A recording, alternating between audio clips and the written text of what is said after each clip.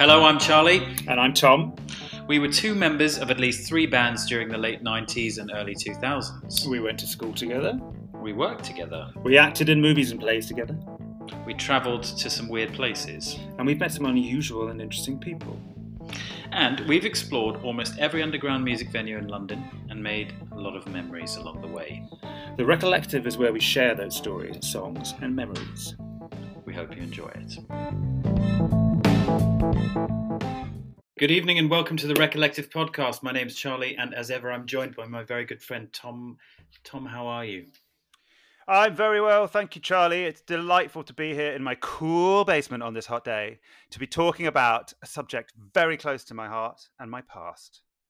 I'm quite excited about this one because we're talking grunge, and when I met you, I thought you were the authority, the font of all knowledge on the subject of grunge. I still do.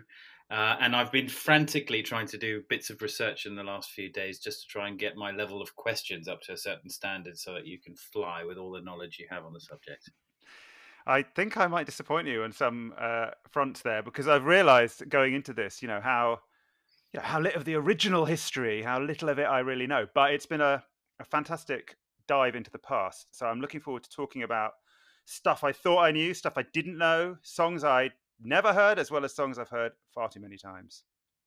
Grunge is this wonderfully evocative word. It was attributed to, was it Bruce Pavitt of Sub Pop Records? Yeah. And he used it apparently in an article about Green River, I think, which is one of the early grunge bands, which we may talk about a little. I believe the quote was, "Gritty vocals, roaring Marshall amps, ultra-loose grunge that destroyed the morals of a generation." Yeah, it's funny because that quote is a bit weird the way it's in the past tense, don't you think? Like he wrote this in 1986 or 7 or something about a scene that didn't even yet exist. And somehow it's already destroyed the morals of a generation. Famously, Bruce Pavitt was a writer of zines and a muso and a collector of records and, a real scenester, wasn't he? Yes, absolutely. And you sent me a link to this fantastic podcast, actually, which That's I think remarkable. we will refer to several times, about the founding of Sub Pop Records, which of course is the kind of central indie label of Seattle at that time. I mean, where do we even begin with this? So, well, let's get our definitions in the first instance. So, when not knowing the area of music as well as you did, when I think of grunge, I started going to bands that I now subsequently don't think of as grunge, but I think of as alternative American rock. And grunge is very much a subset of alternative rock, isn't it? Yes, I guess so. But I think for me, and as for you, and probably for many people, they kind of came at the same time, and or those terms started being used. And yeah, I guess grunge is a form of alternative rock, but it's almost, I think, the form that kind of gave genesis to that term and that idea, because it was different from the metal, the hardcore, the punk, the hard rock, these kind of different terms you hear associated with different kinds of rock in the 80s, basically, and going back to the 70s. Okay, well then let me give you a little quiz. Are Smashing Pumpkins grunge? No, I think they're not. And of course, for me, they were effectively part of the same experience. So I started listening to them around the same time I started listening to grunge bands. But they're not a Seattle band, which is one. And they don't really sound like those bands. And I think there's something about their sensibilities in terms of the production, the precision, the sheen, the desire that's palpable when you listen to the songs or Billy Corgan talking to create this incredibly polished, monstrous stadium rock. And that isn't what grunge was really like or really about, at least in the beginning. Let me give you another question then. So in a past episode, we played Rage Against the Machine. Are they grunge? Again, same thing. So I hadn't even thought about them in relation to this episode, although, again, they came into my life, my knowledge, around the same time. I don't really know where they're from. They were certainly part of the alternative rock scene, yeah, but I wouldn't call them grunge. Yeah. So we're starting to basically narrow in largely around Seattle, and we're talking what, late 80s and into the early 90s? That's right. And of course, when you listen to things like that Sub Pop podcast or read about stuff, it goes right back to the mid 80s, really. But it's around 86, 87 that they found the Sub Pop label, and that Pavitt uses that term grunge. But of course, it's only really in 1990, 91 it starts to get international attention. So the Seattle music scene is bubbling up there through the late 80s, but people outside of the area don't really know about it, right? And then famously, Everett True, a melody maker journalist, writes an article for the influential British music press, and that sort of takes things to another level. Rather like Britpop, though, there's four kind of horsemen of the apocalypse, four leading lights of the grunge scene. Who the are bands, you for? I think, well, it's relatively, in terms of popularity at least, without too much room for disputes. It's Nirvana, it's Pearl Jam, it's Soundgarden, and it's, well, I guess Alice in Chains would be the Suede equivalent of. Yeah, I quite like that analogy. That was the one, I guess, that's hanging in the balance as the fourth one, because Alice in Chains were big, but then they came to a bit of a sticky end and weren't as long-lived or as monstrously successful. But yeah, I think that captures the biggies pretty well. I mean, what's really interesting is that some of them were much more present at the beginning of that scene than others. And Soundgarden in particular, and this is why, moving towards the first song, the first track I'm going to be playing is a Soundgarden number, even though it's not by any means an early one. Soundgarden had recorded 2 or 3 albums before they were known really far outside of the scene. But just on what you said about the Big Four, we should stress, this is important, listeners, that we aren't going to be playing Nirvana and Pearl Jam today. Partly because they've had quite a bit of play in earlier podcasts, and they probably will again. And of course, these are 2 of my favorite bands. I could talk about them and play them endlessly, but we thought we'd do something a bit different. Well, instead of prattling on for much longer, let's do some more prattling between songs and have our first number. What are you going to play for us? Who are you saying is prattling? Okay, so I just need to say, so I'm starting from where this was a really like a moment of revelation for me, which was I had a cassette that was made, a mixtape, of course, as the classic 90s format, of basically grunge bands. And some of the stuff was, not necessarily grunge. I think Rage Against the Machine was on there, but it had a whole bunch of songs by Pearl Jam, Soundgarden, other bands as well, like Faith No More, which again I wouldn't count as grunge. But it just blew my mind. And I went to Calais, on a day trip with my sister and a friend, and I listened to this tape again and again and again.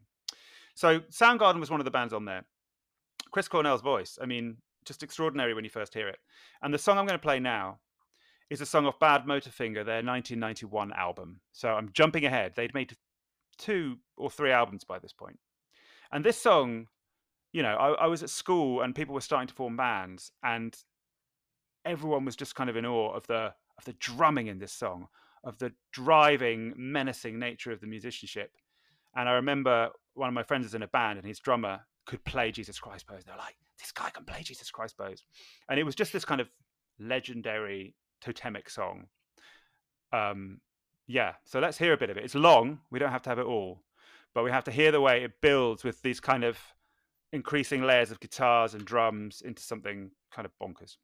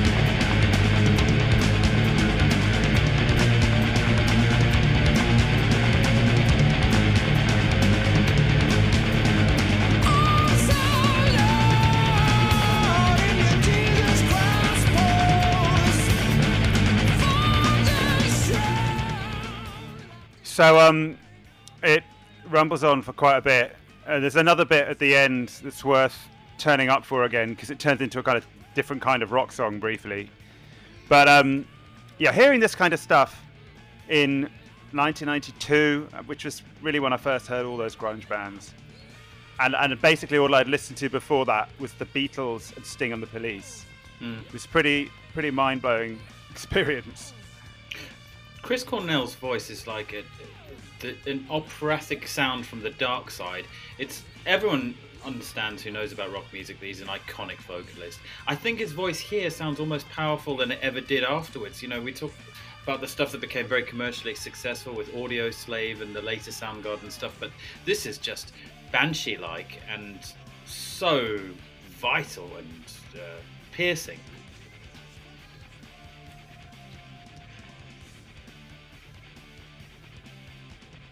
And it's not just the drums that are iconic in this, the bass line. I'd be pretty pleased to be able to play that as well.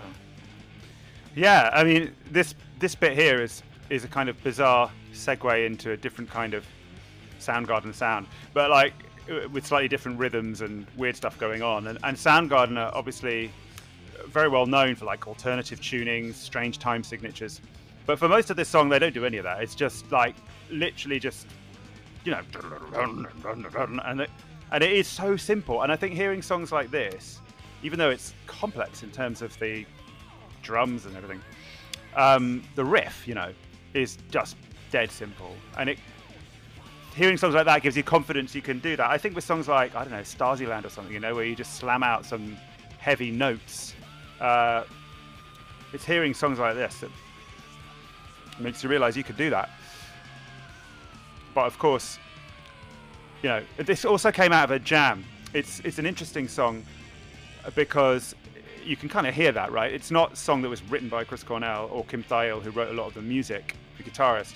It's one of the few songs credited to all four of them. And apparently the drummer and bass player just started jamming this mad stuff. Kim Thayil didn't really know what was going on, so he just started playing all this screechy stuff. Cornell starts wailing, and it's, you know, as a band, we also had those moments, very different kinds of songs, where something would just kind of come out of the ether into this kind of extraordinary birth of a song. Shall I bring it back up here for the conclusion? I think it's just a load of noise now, to be honest.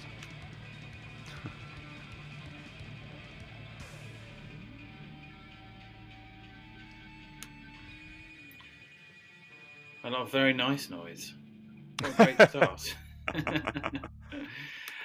Yeah, it's a nice start to this because yeah, so putting grunge into context, which we started doing in the beginning, everyone knew about it globally because of the commercial success of releases such as Nirvana's Nevermind, Pearl Jam's 10, to an extent Bad Motorfinger, Soundgarden album, but also Alice in Chains' Dirt, and even potentially the Stone Temple Pilots' Core. But there was a whole pre-scene in terms of, you know, what the folks in Seattle knew, and what the rest of the world would soon discover, of all bands like Green River and Malfunction and U-Men and Skin Yard and ones like that. And they all seem to share members and have brothers and Yeah. be quite incestuous. Yeah, and I mean, it's funny because Seattle it's not a small place, is it? And there were a lot of bands, right? I mean, there's one thing I read in a History of Grunge book that I've dabbled in the last 24 hours. You know, there were bands that got cut out of the Singles soundtrack, and we'll come to the film Singles in a moment, who it was just devastating for them because they went from being on the list to be on the soundtrack, so very much part of the scene, up there with Mudhoney and all those bands on the soundtrack, to someone making a decision that maybe they weren't on it, and then that kind of sunk them, you know.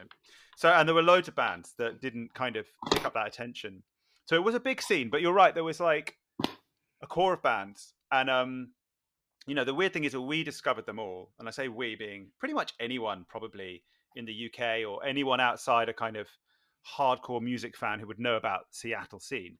We discovered them retrospectively, and you kind of track back through the bands, you know, the members who were in earlier bands, and it's kind of a wonderful experience. So I've actually I don't think I've ever heard Malfunction, but Malfunction was the band in which Andy Wood was a singer, and his brother was in the band. Oh no, his brother was in the band. And Green River was two guys who subsequently were in Pearl Jam, Jeff Ament and Stone Gossard, and Mark Arm, who subsequently became the singer of Mudhoney. But Green River was supposed to be the big band to launch Sub Pop Records, right? So they had recorded a kind of extended EP, I guess. I don't think it was really an album, or maybe it was considered an album. And they were one of the bands that was really exciting people. Them and Soundgarden were there right at the beginning. And then Green River splits up just as Sub Pop's launching their record. But what happens then is the two guys from Green River join Andy Wood, who left Malfunction, to form a band called Mother Love Bone. And Mother Love Bone is a very interesting band. You see, I'm talking like an American now. I'm calling a band in the singular. Mother Love Bone is a really interesting band. Whereas in British English, we normally say "ah." But anyway. So this band, Mother Love Bone, is very different from the bands on the wider Seattle scene. They don't always sound like grunge. There's a kind of hard rock edge, but they're also a bit glam and sometimes a bit sort of, I don't know, almost like psychedelic rock or something. But Mother Love Bone came to a very tragic end early, and they would have been one of the big bands of the scene, like probably really big, because they recorded a full album.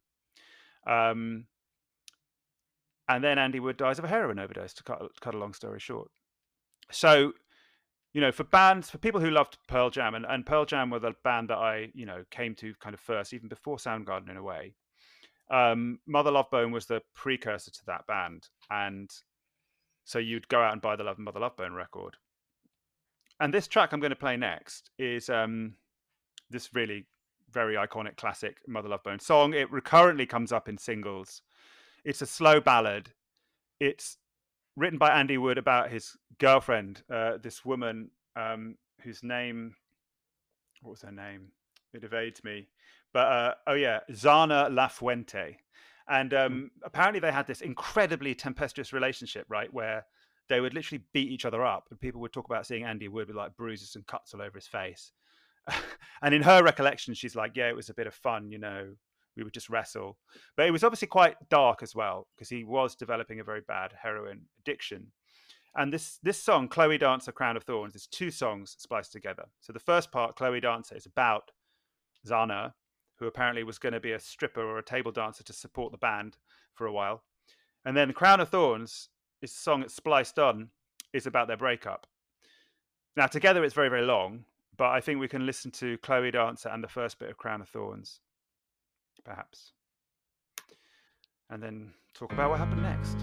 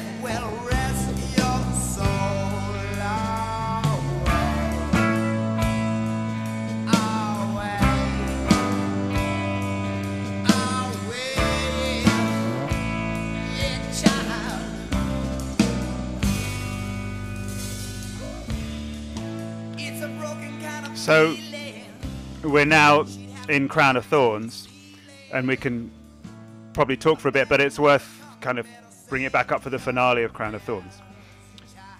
So I still find it a very kind of beautiful, haunting song, and it's kind of poignant the more you know about what went on. So Andy Wood was this kind of really like nuts, like very kind of camp, flamboyant figure. His voice is very different to anything else on the grunge scene. It doesn't have the power of a Cornell or a Vedder or a Cobain. It's not one of the great voices, but it's very distinctive. And they were obviously gathering a huge amount of interest in Seattle around 1989, 1990.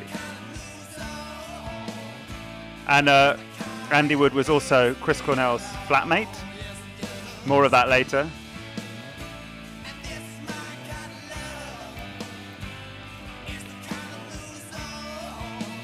Do you want to bring it up now? Nope, we can talk some more. I'll bring it up more at the end. So I think what this points to is that grunge, whilst a great marketing term and a way of kind of drawing a circle around the Seattle scene, it doesn't musically have a great definition, because you might think of, you know, screeching banshee-like vocals and slightly discordant guitar sounds, but there's quite a lot of room for manoeuvre in that description. Yeah, and actually I think that's what makes it a bit more interesting than it might appear at first. You know, if you just heard the big hits by Pearl Jam, Nirvana, whatever, you'd be like, okay, you can see why it was kind of influential, but maybe not that much depth and variety. But actually, there was other stuff going on. So, you know, Soundgarden, much as I love them, and, you know, incredibly talented musicianship, and Cornell's voice is amazing, but they were also just channeling a lot of 70s rock, really. Sabbath, Led Zeppelin, not in massively, you know, world-changing ways, although they were original. But then when you throw in also bands like this, and think about how they mix, and they did mix, literally swapping members and evolved into something different. It's a lot richer. There was an insight in the documentary I saw earlier today called Hype, that kind of bands used to skip out Seattle when they toured the West Coast because it was just too far up the line, so to speak. And as such, the bands, they didn't think that they had a shot of major record label success, and that's kind of contributed to this do-it-yourself spirit, or this sense of it actually being about the music rather than the fame.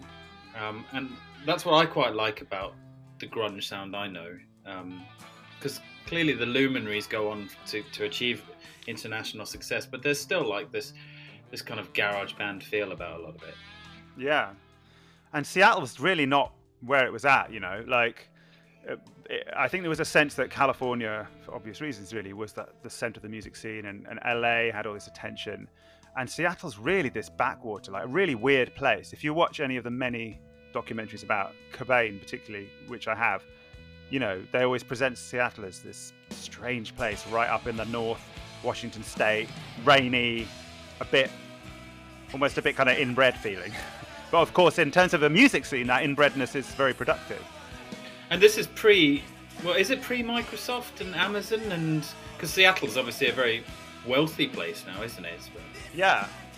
I mean, I guess that was all going on.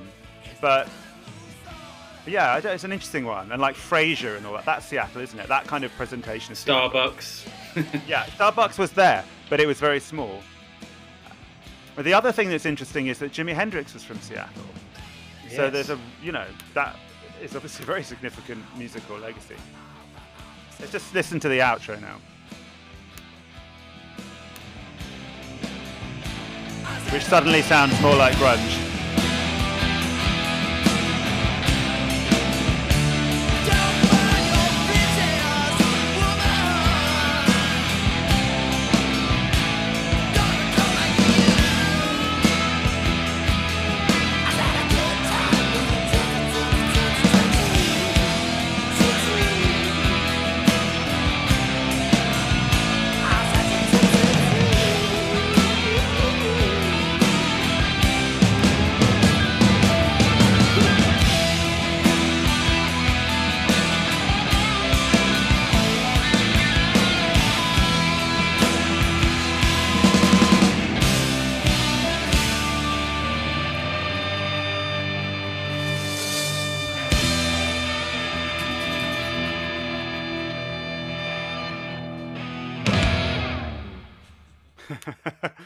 No big surprise at the end there. Classic rock ending. So do you think Andy Wood would have maybe been part of the pantheon of these great singers that we know today? I don't know. I mean, I don't think he was an amazing singer on one level, um, but he was incredibly distinctive, and the band that was forming behind him, which was basically Pearl Jam, different drummer, and Mike McCready wasn't in it, but there's some big tunes actually on the Mother Love Bone album. That's obviously a more unusual one because of the extremely slow burn. But I think it would have been up there. He would have been up there. It wouldn't have been as big as Nirvana, and probably not as big as Pearl Jam. And then Pearl Jam came in, and it was like a very different kind of vocal. And I think, though, I think the fact that they came close, big labels were involved, about to sign up Mother Love Bone. It was about to be massive. Probably gave the band members the hunger to keep that momentum and make sure that Pearl Jam was, really big, even though they probably wouldn't admit that. So it's probably worth considering why, his story is not, unfortunately, an isolated incident in terms of this scene, heroin addiction, and was it suicide or an overdose? I think it was just an overdose. Yeah, so it wasn't like Cobain or Chris Cornell. Yeah, I mean, there are unfortunately a number of names who are no longer with us from this scene. And do you think it's something to do with substance abuse, or do you think there's something around the music and the fact that they were dealing with kind of socially conscious, angst-filled themes that took them into themselves? I don't know. I mean, I have to say I don't know anything about, for example, Andy Wood as a person. That's my interest in Mother Love Bone was just like it was the precursor to Pearl Jam, and there. It's obviously it can't be a coincidence that you had all this going on, and obviously it's quite prevalent in the music business. But yeah, I mean, of course, there was a lot of angst. I don't think it was a great place to be. I mean, there was a lot of people who were just like probably struggling to kind of have a good life in Seattle at that time. With someone like Cobain, and I know also Mike McCready, guitarist from Pearl Jam, who had a big heroin problem, there were also health reasons, right? These kind of severe stomach cramps and Crohn's disease and all this stuff. People were sort of self-medicating as well. But it doesn't really explain the general pattern. I don't know. It's a big question. Yeah. Not something we actually know much about, thankfully. No, thankfully our band never went there. But yeah, obviously, I think the worst we did was stay up and have too many beers. But then we did share a rehearsal room and gig spaces, and even a guitar once, in my case, with bands like the Libertines. So that was going on. But yeah, back to Seattle.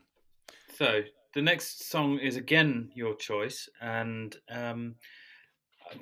before you introduce it, I remember being at Camden School for Girls, must have been '96. We were in a production of The Real Inspector Hound, and I think I mentioned in a naive fashion, oh yeah, I really like Pearl Jam because I think I'd just come from South Africa, and obviously we didn't have the internet, and the albums that may have made it there were, I think, basically only Pearl Jam and Nirvana. And you were like, well, if you like Pearl Jam, you'll love Temple of the Dog. And I was like, ooh, what's Temple of the Dog? So, Tom, what is Temple of the Dog? Right. So that was possibly an inaccurate thing to claim, but maybe I'm misremembering it. So I'm sure you wouldn't have made it actually inaccurate. I'm sure I would have said that, but it's not necessarily. Yeah, I mean, it is basically Pearl Jam, but with Chris Cornell singing. So yeah, if you like Pearl Jam and Soundgarden, then you would probably like Temple of the Dog. But Temple of the Dog, I feel like I have to play because it's so evocative of that time for me. I can literally remember being in people's bedrooms and this, just listening to this in '92 or '93, and this album is a tribute to Andy Wood. So Andy Wood dies of a heroin overdose, and he's Chris Cornell's flatmate. Chris Cornell is understandably disturbed by this, devastated. They were really good friends. It's an incredibly tight scene, like you said, and he pens a bunch of songs for Andy Wood. Now, at that time, obviously the Mother Love Bone guys are there, Andy's band, also distraught, but they're also in the process of trying to form a new band.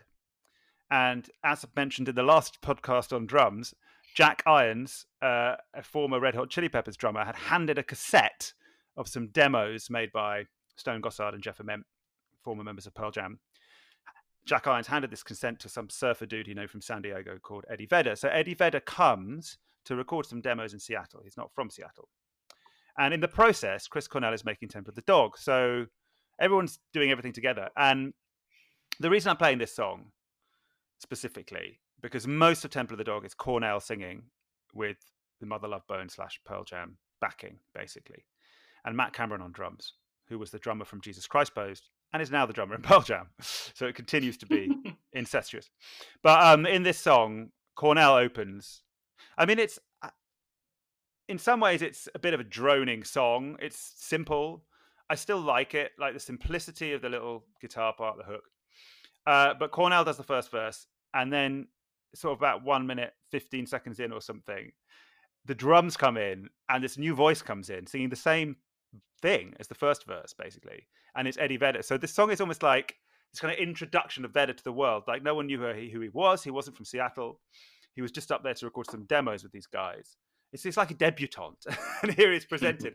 And I love that moment for having the two voices in one song. That moment when Vedder comes in, and then the choruses where he's doing the low bit because Chris Cornell was like, "You can do these bits better than me," and Chris is screaming like a banshee in the background as usual. So it's a very special song for like many reasons. Should we hear it?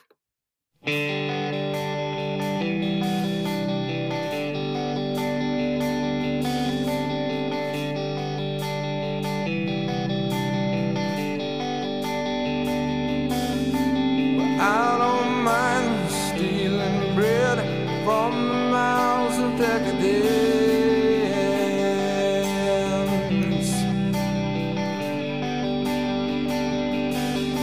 but I can't feed on the powerless when my cup's already overfilled. Yeah, but it's on the table, the fire's cooking, and the farming babies with slaves are working. The blood is on the table and the mouths are choking. I'm going hungry. Yeah. I don't mind stealing bread from the mouths of decadence,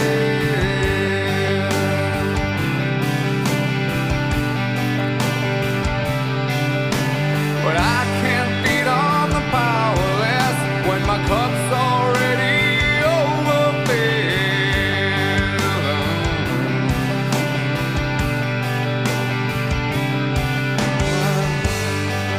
But it's on the table, the fire's cooking,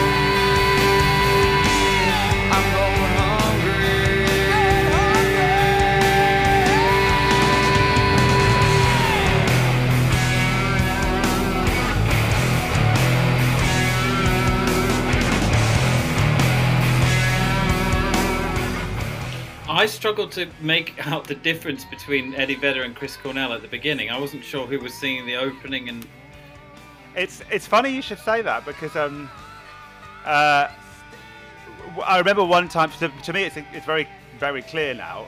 But I remember one time listening to this, and I still heard it loads of times. But I was a bit kind of under the influence of something, and listening to this song in some friend's bedroom, and just being like, reversing them in my mind. I was like, this could be Eddie this bit, and that could be Chris Cornell.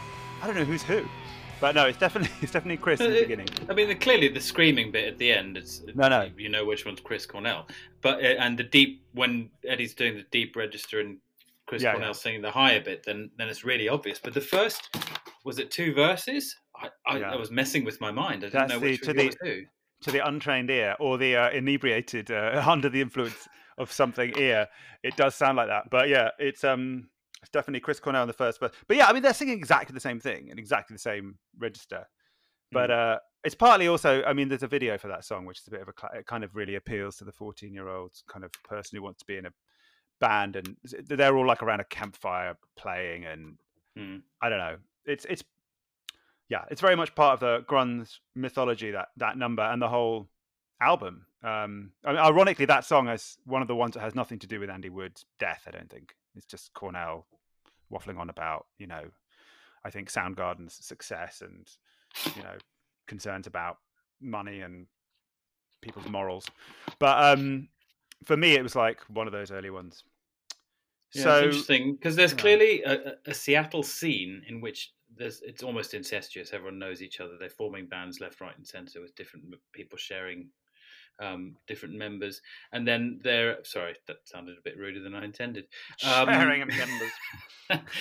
And then there's Sub Pop trying to kind of almost create a marketing vehicle around it, and coming up with the term grunge. And I think in the podcast you reference, they're shamelessly taking every PR opportunity that comes their way to create a marketing event around this scene.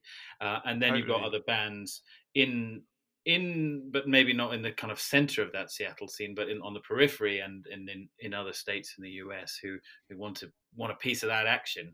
And so like this whole concept of grunge then became something that the bands themselves railed against and almost didn't like being put in that box. Yeah, absolutely.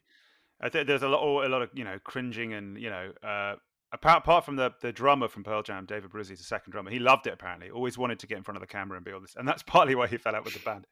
But yeah, I mean, you can understand, I guess, getting that level of attention and all of the negative scrutiny that would have come with it for the bands, as if they made this scene in some artificial way, when of course they were just playing in bands and doing their thing. I mean, that podcast it was so interesting, but also, I mean, how did you feel listening to it as someone who was in a band and tried to make it? Yeah, the podcast Tom's referencing is from, what's it called? I Built This is the series. How did you find it? A colleague of mine forwarded it to me, and it's essentially a podcast about small businesses and people who do startups that work. And so they're interviewing Bruce Pavitt and is it Jonathan something like that? Yeah, I forget his name. Poneman. And it's quite touching because they're both obviously older and they've also fallen out. And Bruce Pavitt, I think, has got Parkinson's, and no, it's Jonathan. The other one, I think, has got. Is it okay? Fine. Yeah. Sorry, I beg your pardon. And then, and so that it's almost like they're coming to terms with something that they've built or been a part of, and it's quite emotional. How do I feel about it in terms of someone who was in a band? I don't think they were exploitative necessarily. I think. I felt like I wish I'd been signed to that label. It was more that I was thinking, I just felt sad. I just felt sad for a lost time, when that's what being in a band and a record label was about, I mean, I've always found the US thing amazing, the college radio that is like state level or city level, and you make it at that level. And of course, here we have scenes like there've obviously been great scenes come out of Manchester or Sheffield or Liverpool at different times. But this idea that you wouldn't even be known outside your state or your city unless you tried really hard, and everything's happening on local radio stations, and people are making fanzines and going out there doing limited edition records. And it just reminded me, there's this one bit in the podcast where they talk about printing the fanzines in black and white and getting all their mates to color them in with crayons. Yeah. And that reminded me of when we made those CD covers and we cut out all the pictures from magazines, and we sort of made 100 or something CDs of the Kling demo with individualized covers and that kind of stuff, which just surely can't be possible anymore. Like you wouldn't do it. It wouldn't mean anything. And I felt really sad for that. You could press 10,000 copies of a thing and that's really great. That's success at our level. Yeah, and the way Sub Pop worked by restricting demand. So we're only going to print 800 copies of this Soundgarden single, and it really created this buzz. And when we were in a band, that kind of thing was still sort of current. It kind of died in the process of us being in a band with all the stuff going online. We saw that happen, but you can't do that now. And obviously, no, you absolutely can't. Digital enables so many things. It allows us to be able to go at the press of a button, listen to a malfunction number, and then Wikipedia who were the members. But what it doesn't allow you to do is create scarcity and create what was it? The aura. Who's the man who talks about the aura from the Frankfurt School? Oh, right. I can't remember. That's going back to another time. Don't know. Walter Benjamin? No. That's him. That's Walter Benjamin. Yeah. Us in the age of mechanical reproduction. Yeah. We're ultimately now in a stage where you can't create that FOMO, that sense of scarcity, through any reproducible art. But like you say, it's amazing. I mean, we wouldn't be able to do this. I'm not going to be all anti-technology. We wouldn't be able to do this podcast. We wouldn't be able to do so much. But the scene, right? Can you create a scene like that? The excitement around a scene and a place is something I feel that is a bit lost. Who knows? We'll see. Because you still have live shows and all that. Well, you don't now, but it's just COVID. So, Charlie, I think it's your turn. Yeah, it's finally. I don't really deserve a place on this track list because I think listeners are beginning to realise that you have a much deeper connection and greater knowledge of it. But I've picked a song that, coincidentally, I didn't know this, came off the singles soundtrack, but it's in my research one of the ones that stood out as just one of the ones I like listening to, and it's by the Screaming Trees, and it's called Nearly Lost You.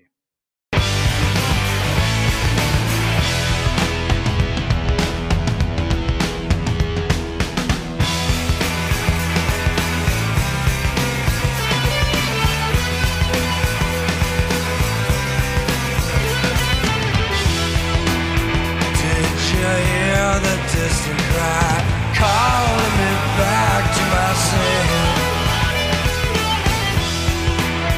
like the one you knew before, calling me back once again.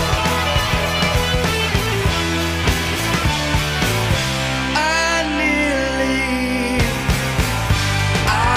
nearly lost you there, and it's taken us somewhere. I nearly lost you there. Let's try to sleep now.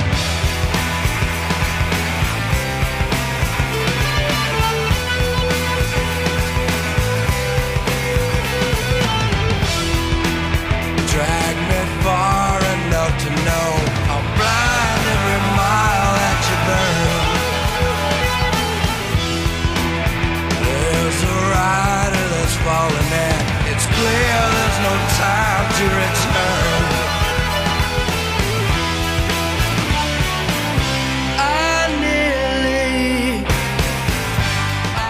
So it's quite a simple rock song, and I love it. It's got lovely guitar sound. It's got the vocal call and the guitar response, and it seemed to fit very nicely on the single soundtrack. But we'll go on to singles after this track, the thing that I really wanted to bring out from this is, you'll remember from our Drum Heroes episode that we played No One Knows by Queens of the Stone Age.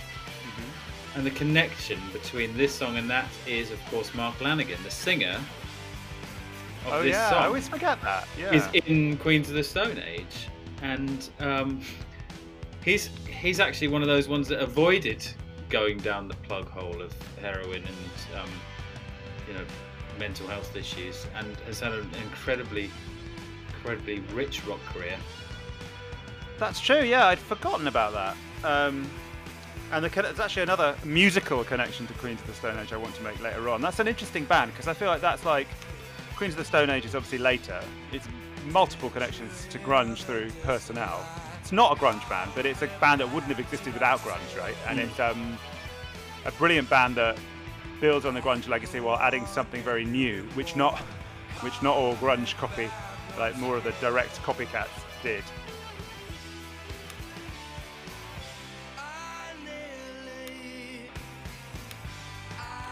So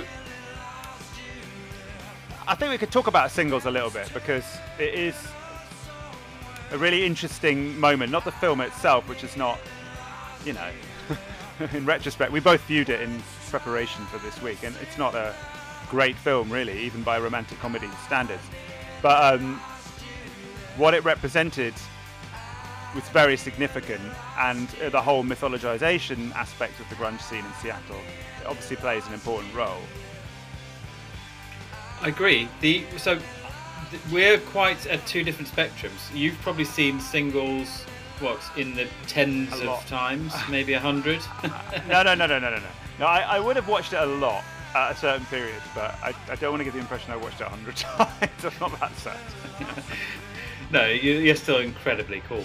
I watched it for the first time maybe a night or two ago, and so what I knew, the two facts that I knew about singles were that the soundtrack was linked to the Seattle music scene and grunge, and it also had this picture of a long-haired Matt Dillon on the front cover of the artwork, and so I was expecting a lot more of a kind of serious movie, and I don't know why, but it's a kind of bonehead romantic comedy in the best kind of style of the genre, and yeah, it's fine if you think about it like that. It just kind of like blew me away. I didn't realize it would be as silly, I think I said when I texted you. No, and actually I can sort of see why you wouldn't, because you kind of think it's going to be. There are other films since that have tried to document scenes through a fictional story, and they're not like that. They do a bit more of really trying to get you into the scene, and they're a bit more serious. But I mean, what I find really interesting about singles, and this is partly just from the stuff I was just reading today and yesterday in this very much verbatim history of grunge book that I've got kicking around, is there's a number of things. I mean, firstly, one thing that's really interesting to me is that Nirvana is very absent in that film. And I think the absence of Nirvana is an interesting phenomenon generally. Now, obviously, they're by far the biggest band to come out of grunge. But I never really. It was a period where I wouldn't really listen to Nirvana, or I wasn't really into them. Partly because they were mean about Pearl Jam, and there was a kind of sense of rivalry. And I was quite a devoted fan of Pearl Jam and Soundgarden and some of those other bands. But why are they not in singles? Because singles comes out in 1992, so Nevermind has broken. They're the biggest thing in that band. I always assumed maybe that they shunned the whole initiative because it's like a Hollywood thing, and Nirvana doesn't want to be commercial and all of that. But actually, as far as I could see, the reason they weren't in singles is because singles was actually made a long time before it was released, and it sat around. And at the time it was made, which was in early 1991, it was 6 months before Nevermind came out, or Smells Like Teen Spirit, and Nirvana just weren't that important. I mean, they put out a record, Bleach, on Sub Pop, but then they'd also gone off looking for a major label deal, which is another, really interesting thing, which very much upset the Sub Pop guys. And I think because they always had this thing about authenticity, and bands like Pearl Jam were seen as being more corporate and Vedder wasn't even from Seattle. There's this sense in which the Nirvana were the real grunge, the real Seattle. But actually, I think it's not true. And it kind of made me a bit angry. I kind of reverted to my 1992/3 self of being a bit like, you know, Nirvana gave this impression that they were the real deal, but they weren't from Seattle. They were from, Aberdeen, which was near Seattle. And also, they bands like Soundgarden and Green River, which was precursor to Pearl Jam, were there years before Nirvana. And then they walked out of Sub Pop, at the point where they could have made that label huge. Yeah, so it felt like they weren't part of the DNA of the city and the scene. They weren't. And they, at the first opportunity, went off to Geffen Records. Yeah. So I kind of knew some of that stuff because I've watched a lot of films about Nirvana and stuff, but I'd sort of seeing it from that side. And then it made me realize, as I say, that singles, part of the reason Nirvana is absent is because they simply weren't the core of that scene. And at the time it was made, they were, it was about Soundgarden and Alice in Chains and Pearl Jam and their precursors. But the great thing, so apart from it being a kind of twee romantic comedy, and you get the nice setting of Seattle and the atmospherics around that, but you also get these wonderful cameos from people from the scene. So, I mean, they all look beautiful. They don't look like heroin addicts. They don't look troubled, and they're all making kind of funny jokes, like blokish. I don't know, maybe it's because they're all just like in the younger period of their life, but they don't seem troubled. It seems like quite a fun meathead kind of scene.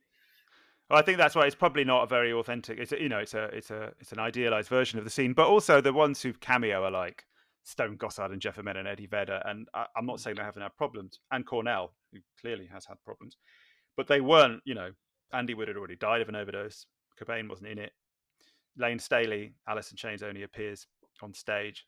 So maybe the more troubled ones didn't make it in there. But yeah, just to go back to your point about expecting it to be more serious, it was also interesting. I read that one of the reasons it didn't come out for so long is because the big film distributors or whoever they were watched the film and saw some of the scenes of bands playing in Seattle, and their hearts sank, and they were all looking at each other going, oh God, this is a concert film.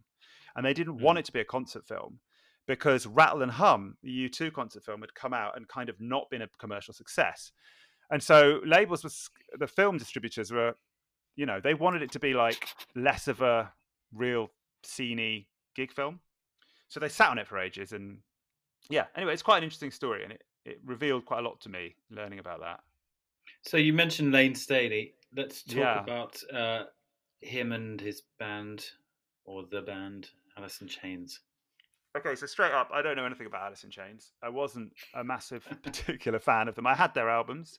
I mean, I listened to them, but it wasn't like with Soundgarden or Nirvana. I went to see those bands. I crowd surfed at the Soundgarden gig in the Astoria. It was amazing. 1994. But Alice in Chains were just kind of there. But the reason I put this on is not because I was really into it at the time, although it is on the single soundtrack. It's off their album Dirt, 1992 as well.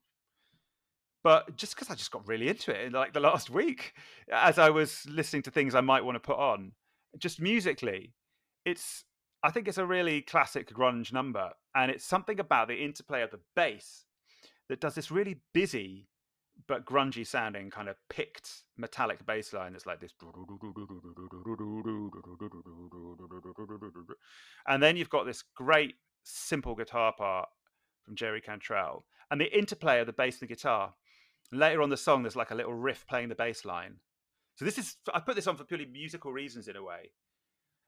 The backing vocals as well, that kind of weird, I don't know, it's like a kind of whininess, kind of doomful whininess of the Alice in Chains vocal sound, I think is also very influential on Queens of the Stone Age. Okay, so this is Wood.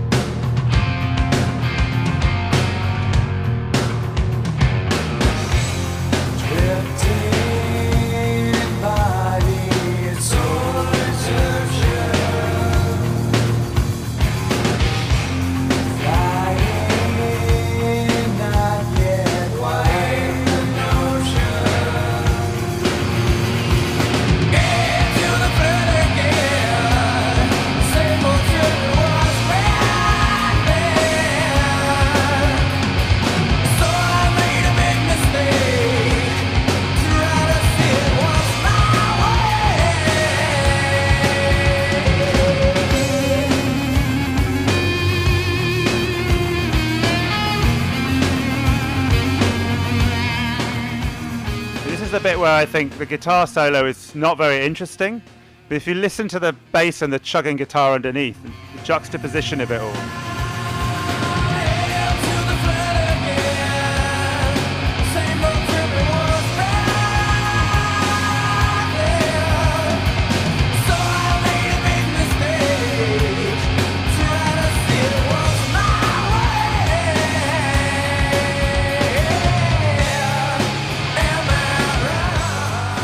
What year are we talking here, Tom? So this is also a tribute to Andy Wood. And so I think it was probably recorded in 91, maybe. It came out on their album Dirt in 1992. Well, that kind of contradicts the little story I was inventing in my head, where we're now entering a new stage where it was a much more popular scene, and so there was more money being spent, and therefore you get this slicker, bigger production sound.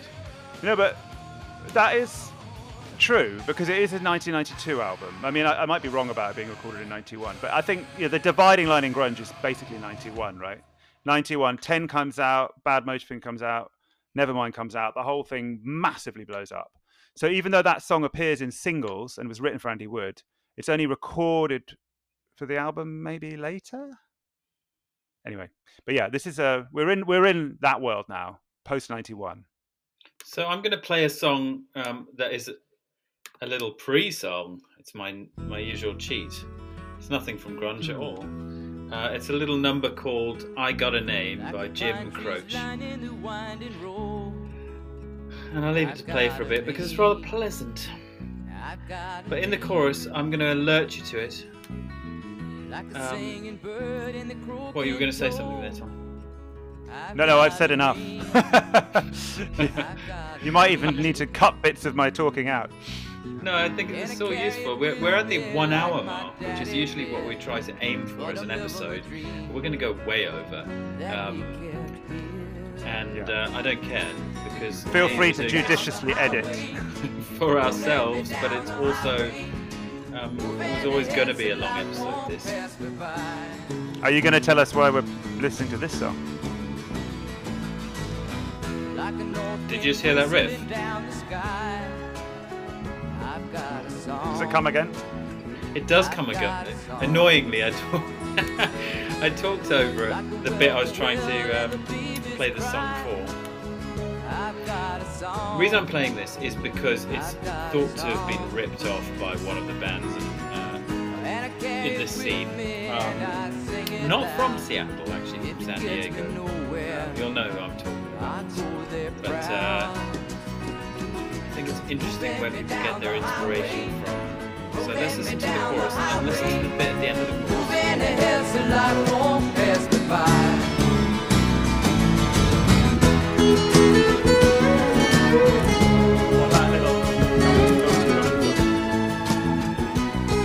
Yeah, so it's a down, down, down, down, down, down, down.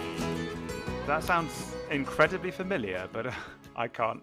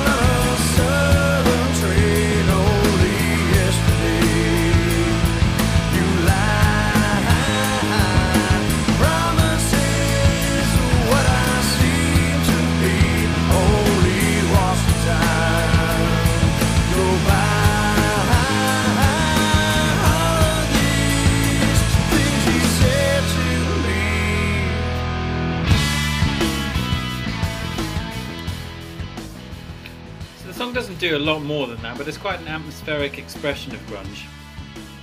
Well, yeah, I mean, for me, it's a very controversial choice. I mean, it's funny, actually, when it came on and you started playing it, I didn't know what it was. And I don't actually know what that song is called. It's called Interstate Love Song by the Stone Temple Pilots. That sounds familiar. I clocked the band, but I never forgave the Stone Temple Pilots for just shamelessly ripping off Pearl Jam. So in the same way that I briefly had a kind of ideological problem with Nirvana. See, you're getting it all now. It's all coming out. Particularly when Stone Temple Pilots came in '92 with Plush, I think it was, that single off their first album. And just the way that the vocal style was shamefully riffing on even flow, basically, and Vedder generally. I saw them as real wannabe imitators. And I know that they then subsequently became sort of taken quite seriously as a band, but I just wasn't going there. I can imagine. And God, what must have you thought when you heard Bush and... I mean, by that time I was listening to Britpop anyway, right? Yeah. So this is the first one that probably exists outside of Seattle, because as we said, Smashing Pumpkins doesn't count as grunge. Stone Temple Pilots could equally have been kicked to the side alongside Blind Melon and all these other ones that don't count as grunge. Yeah, I mean, honestly, like they are grunge because they're so obviously aspiring to sound like grunge, but they're grunge, but they're not like, they're not the Seattle sound. They're not, I guess, the original grunge.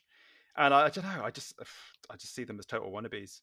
I find it hard to see them as anything else. I mean, it's interesting though that they're from San Diego because that is where Eddie Vedder's from. So maybe that's just how all people sing in San Diego. I don't know. I'll give them the benefit of the doubt, maybe, now that I'm old. We, in preparation for this episode, shared a Wikipedia link that defines what counts as grunge, and then you've got the Seattle grunge, and then you've got American grunge, and then you've got kind of other bands from other countries that also considered grunge because of the way they sound, and that's, I don't know, was it Silverchair and bands like Moist from Canada? Good. They're not grunge, no. But I think Stone Temple Pilots just makes it in. Yeah, I think, and in '92, to be fair, that's still pretty much in the thick of it. But let's just say it's clear who their influences were. Over to you. So I think this is my last one. And so again, this is a band that's not strictly grunge in a Seattle sense, but I think it's very hard to deny their grunge because this is a band that was certainly the singer was from Los Angeles, I think, and part of that whole scene. And again, somebody who clearly wanted to get in on what was happening in Seattle, but did already have an album out before that, but then very much thrust themselves into the Seattle scene. And the band I'm talking about is Hole. So I've tried to listen to Hole's first album. Courtney Love herself describes it as unlistenable, and I didn't get very far. But they then, she hooked up with Kurt Cobain. There's all these mythical stories about when they met. Apparently, she lied about when they met. A lot of people say, I don't really want to get into the whole Courtney Love thing because she's an extremely divisive, much reviled character by many, and she doesn't seem to have great personal integrity when you weigh up the evidence. But having said that, they were a central band in grunge, and when this album Live Through This comes out in '94, which seems quite late, right? I don't remember it being late. I think we were all still listening to grunge, and it was just after Kurt Cobain died. So, Courtney Love was so famous. I mean, they were so famous as a couple. The album hadn't even come out, but I think some of the singles had. This is the first single off that album, and I think it's a great grunge song. Her voice is incredibly powerful. I mean, I wouldn't say it's nice. And it's just a grunge tune. I nearly played it on the Quiet Loud week. I'm not a massive Hole fan or anything, but I just thought they deserved an entry. And the sky was made of amethyst, and all the stars are just like little fish. You should learn when to go. You should learn how to say no. My last day.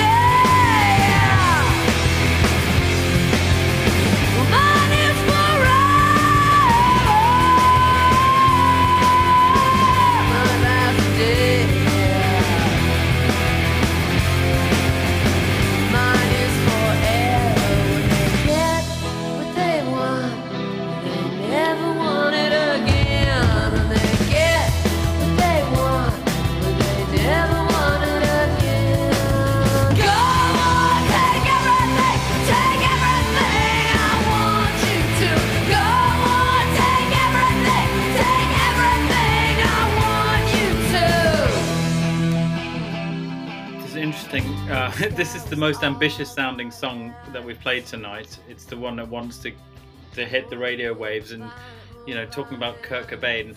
And even though he had his artistic kind of sensibilities, he wanted his music to be heard by many millions more people than some scene at the kind of like northwest corner of the USA. You can hear that in this song. Absolutely. And Courtney Love, unlike Cobain, I don't think ever hid her desire to be a massive star. And when they came back in 1998, with the whole new sound and image, and they released Celebrity Skin, which is written partly by Billy Corgan. That is a massive single. It's not really grunge anymore. But this is brilliant. Yeah, it's a good album actually in many ways. I think it's got some good classic grunge songs.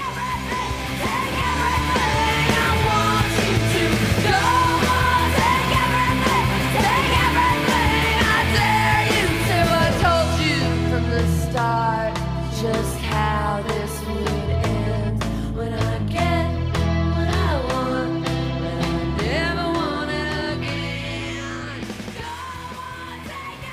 It's also interesting in terms of what you just said. Nirvana and Hole are the two bands in grunge, although not from Seattle, that went from having a first album that really just wasn't very good. Like the production is kind of not brilliant. The songwriting's half formed in the first Nirvana album, I think, even though it's got good moments. And to making these incredibly polished, massive, second albums. Whereas like bands like Soundgarden, they kind of honed their sound more gradually over 4 albums. Pearl Jam first album, they'd already done something quite commercial sounding with Mother Love Bone. But yeah, I mean the Kurt and Courtney just went from being kind of punk bands to these fucking massive, sounds. Another thing that we touched on earlier, and that's the kind of, I guess, the mental health side of this. It would be kind of foolish to talk about grunge without saying that Scott Weiland from Stone Temple Pilots, dead, heroin overdose. Chris Cornell, dead. Lane Staley, dead. Heroin, yeah. We've talked about Andy Wood. We talked about that's a not a very good hit rate. I feel bad for people. Yeah, I feel bad for celebrating it now. Let's scrap this episode. It's weird, come on, because this is a kind of happy form of music for us. We looking back on it nostalgically, but obviously. Whether it was, I like to think it's more like lifestyle that saw the demise of these people rather than actually any kind of introversion or introspection that they forced themselves to go through. Potentially Cobain is the one exception. Yeah, I think you're right. I mean, it would be a bit sad in a way to think, oh, we shouldn't, enjoy almost this music because these tortured people were all messed up and died of heroin overdoses. Many of them did, but also, of course, once something is there in a scene and becomes normalized, people get drawn into it. So, like you say, I think it was probably that. There must have been some people who had serious problems, but also, unfortunately, it was like a poison that got into that music scene, and it was a very tight knit scene. The reason I mention it is because it informs my last choice. Bizarrely, it's a song Chris Cornell wrote about the fact that you can be doing fine and then just suddenly the black dog can get you, and you can feel the weight of depression or the weight of mental anxiety or mental torture come and grab you at any moment, and the anxiety that knowing that's just around the corner presents. However, the song I love because I think it's got a groove. Yeah, that is that's quite funky in a way. I think the time signature is in 6/4, although the drum plays quite a straight 4 rhythm, and so there's that kind of, and then there's also the ooze in the middle 8. I think Chris Cornell does very well. So this is "Fell on Black Days" by Soundgarden.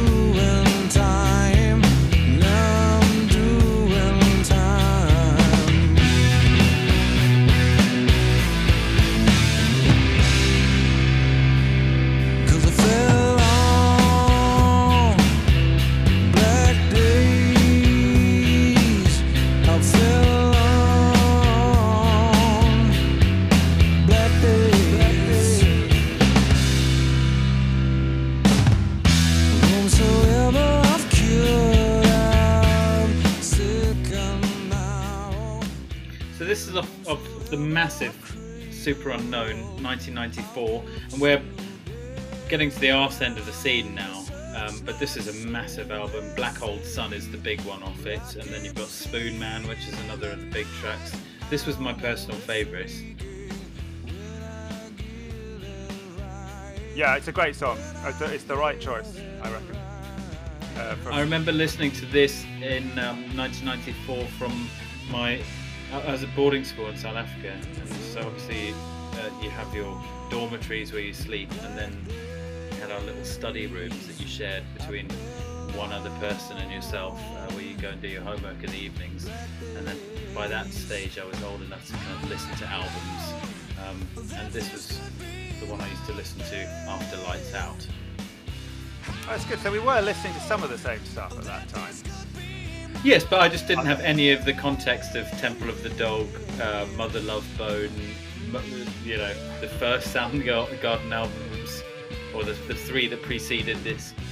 It doesn't matter though. I quite like, you know, that's as we spoke in an earlier episode how we kind of came from like a very different part of the world, listening to different music. But Soundgarden was probably one of the few things we were both certain to be listening to in '94. Yeah. Whereas this was the big commercial hit for you. This was my version of discovering an indie album that no one else had. Is made in mine. So don't you lock up something that you wanted to see fly. Hands out for shaking. No, not tight. No, not tight. I said I'm out of change. I said I'm out of change. Yeah, I said I'm out of change.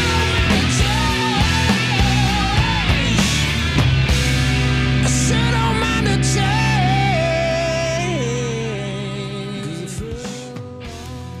So we've gone back to the groove here. We've heard it.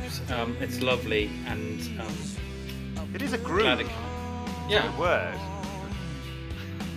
It's not a word you hear often these days.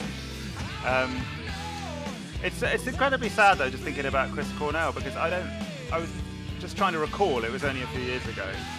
It was, I think, a suicide, but wasn't it slightly ambiguous as to whether it was a suicide?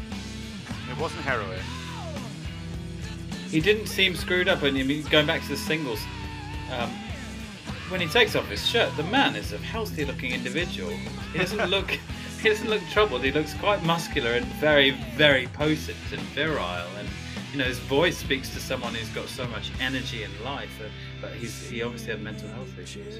Yeah, I mean, he always embraced the massive, the rock god thing. And when Mudhoney wrote that song "Overblown" about the Seattle scene for the single soundtrack, it was kind of ironic. Apparently, it was a kind of a bit of a, poking fun at Cornell because there's some reference to someone being on stage with their shirt off. And yeah, I mean, he seemed like one of the more, on top of everything kind of guys. You know, everyone around him was like dying and a heroin addict. I don't think he was a heroin addict, but he did have struggles with depression and loads of prescription drugs. And yeah, it's very sad, but a fitting end, unfortunately. Not his death. Do you mean the song to? Sorry, a fitting end to the. Although in a way it was a fitting end to his life on another level, but a fitting end to the episode, really, to end with that song. Yeah. So, like all of these, it feels like we could have just done another 2 or 3 rounds of this and done all manner of different soundtracks. But hopefully, some of the other stuff in grunge will feed its way into other episodes. Yeah. Not least because we managed to exclude Pearl Jam and Nirvana. And, Yeah. We now realise that we hate Nirvana. Bastard. Yeah. I've been through a journey with Nirvana of hating them and then realising they were great and loving them for ages. And now I'm just a bit just withdrawing a little bit of my respect there. Mm. Well, Kurt will be turning ever so slightly. What are we going to play from ourselves and why? do you know what? This is the first episode where I'd completely forgotten that we're supposed to end with one of our own songs. So I'm hoping you've got one lined up. I do. I think it's mainly because of the guitar. I don't think any listener would go, "Ooh, that's a grunge song" when they hear this. Yeah, I mean, we didn't talk extensively about this. We don't really have any grunge songs, but obviously it was an influence on several of us, certainly including myself. But I think I liked to imagine that this song would have been listened to and enjoyed by the kind of people, you know, like when I was 14 and I was hearing those songs off the big 1991 grunge albums, somehow equivalent in driving guitars and Well, we did have one of those people from the scene come in and actually listen to our band at one point. You do remember that? Yeah. So are you talking about Dave Hillis? Yes. So picture the scene, dear listeners. We're in the mid 2000s, early 2000s, Ruse Studios, Old Street, London. Our manager at the time, Simon White, who we've talked about, said, I know this guy, Dave Hillis. He's in town. Tom goes, "Oh, I've seen his name on a countless number of grunge albums, particularly related to Pearl Jam." Yeah, I mean, specifically, he was an engineer on 10, the first Pearl Jam album. So Dave Hillis comes down and listens to us record. No, not record, rehearse. And we played a bunch of songs to him. I don't know, and then we went to the pub with him. I think we played about 2 or 3 songs, one of which was Musical Save You, which he was like, "Hey, Musical Savior, that's a hit, man." Maybe we should have played Musical Savior. Yeah, there's 2 things I remember about Dave Hillis. One, I mean, obviously, other than him being an engineer on 10, one is that he said he liked Musical Savior, and the other is that he said, "My girlfriend's touring with Courtney Love." Courtney. I think he had like a kind of Canadian accent. I'm sure that wasn't very good, but yeah, his girlfriend was on tour with Courtney Love at the time. Yeah, he seemed lovely and nonplussed by our music. So that was a slight diversion. We think, you hope that this song would have found a place in the hearts of the Seattle music crew. It's called "While We're Still Alive."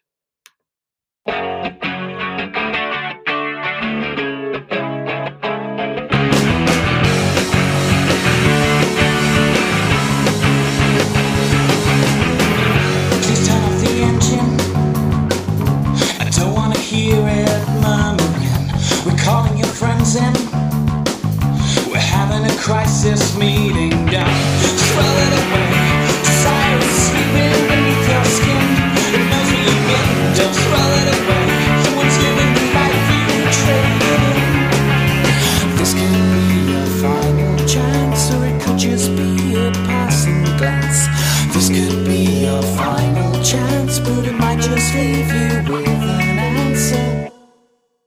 While we're still alive, while we're still alive, we'll play tricks with time, you and I. So if you're gonna turn the tide, throw a rock against the landslide, please do it while we're alive. Something's gonna kick up inside. The moment I wake up, before I put on my makeup, I feel something healing flow out of my head and hit the ceiling. Fine, just give it away. Get on the first night train to Berlin. Take it on the train, just give it away. Stop all the thoughts before they begin. This could be a final chance, or it could just be a passing glance.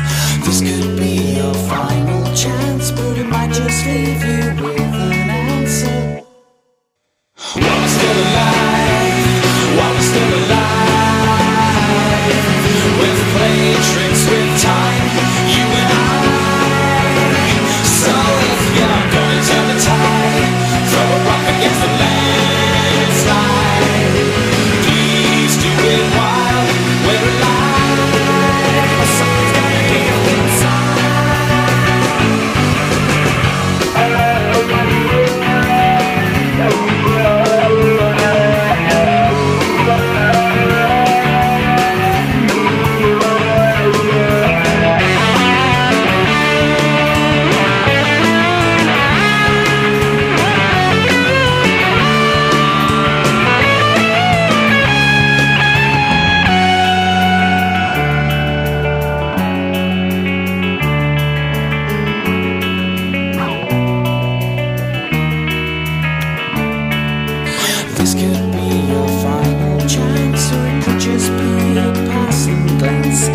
This could be your final chance, but it might just leave you with an answer. While still alive, while still alive, we play tricks with time, you and I. So if you're gonna turn the tide, throw a rock against the landslide. Please do it while we're alive, alive, alive,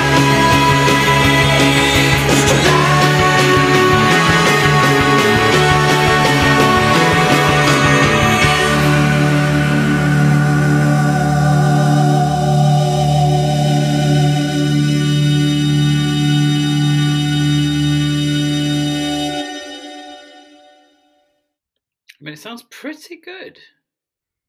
Yeah, and I had some interesting.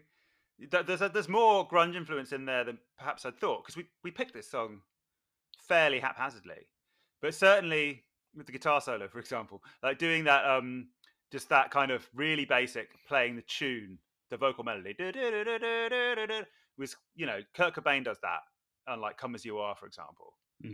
So if While We're Still Alive was a band or a group of mates trying to get into a grunge club in Seattle in 1991, I think the bouncer would say, drums, bass, you can come in. Guitar, yes, you can come in. You can maybe be a VIP, but actually, synths and keyboards and vocals, you can fuck off. You're not coming in.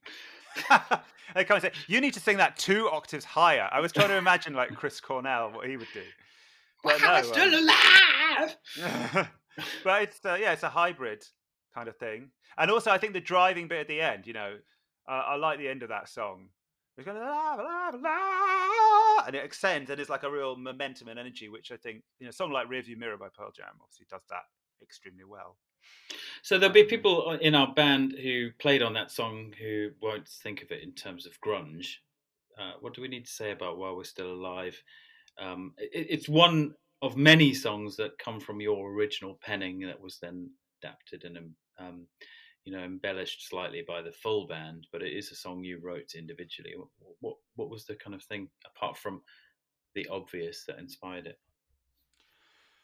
Well, yeah, I mean, I certainly I don't want to give anyone the impression it was a grunge song or intended to be, but like I suppose it had those influences on my writing are there, and it's actually in a way it does seem quite fitting that it's called While We're Still Alive. You know, we've been talking about all this death in the grunge scene, and it was just kind of a seize the day, carpe diem kind of a song that came at a certain point in our band's career as well, where, you know, things had been happening but not quite at the pace we wanted to, but we still had this passion to make it happen.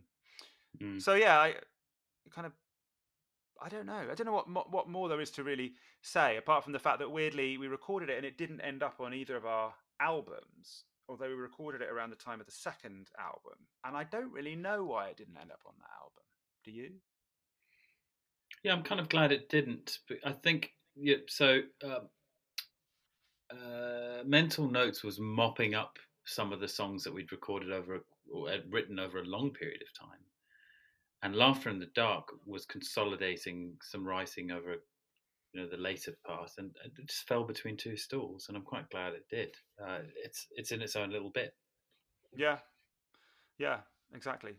So it's nice to have an opportunity to play it on a podcast, and I think, we'll have other episodes that touch on grunge, and maybe we'll find some other of those influences in there when we do the obscure specialist grunge episode. Hater, Mad Season, Mike McCready and Lane Staley's collaboration, bit of a smack fest. We could do that. Yeah, we'll talk about the Seattle Supersonics, the early days of Microsoft. Brad. Brad's good.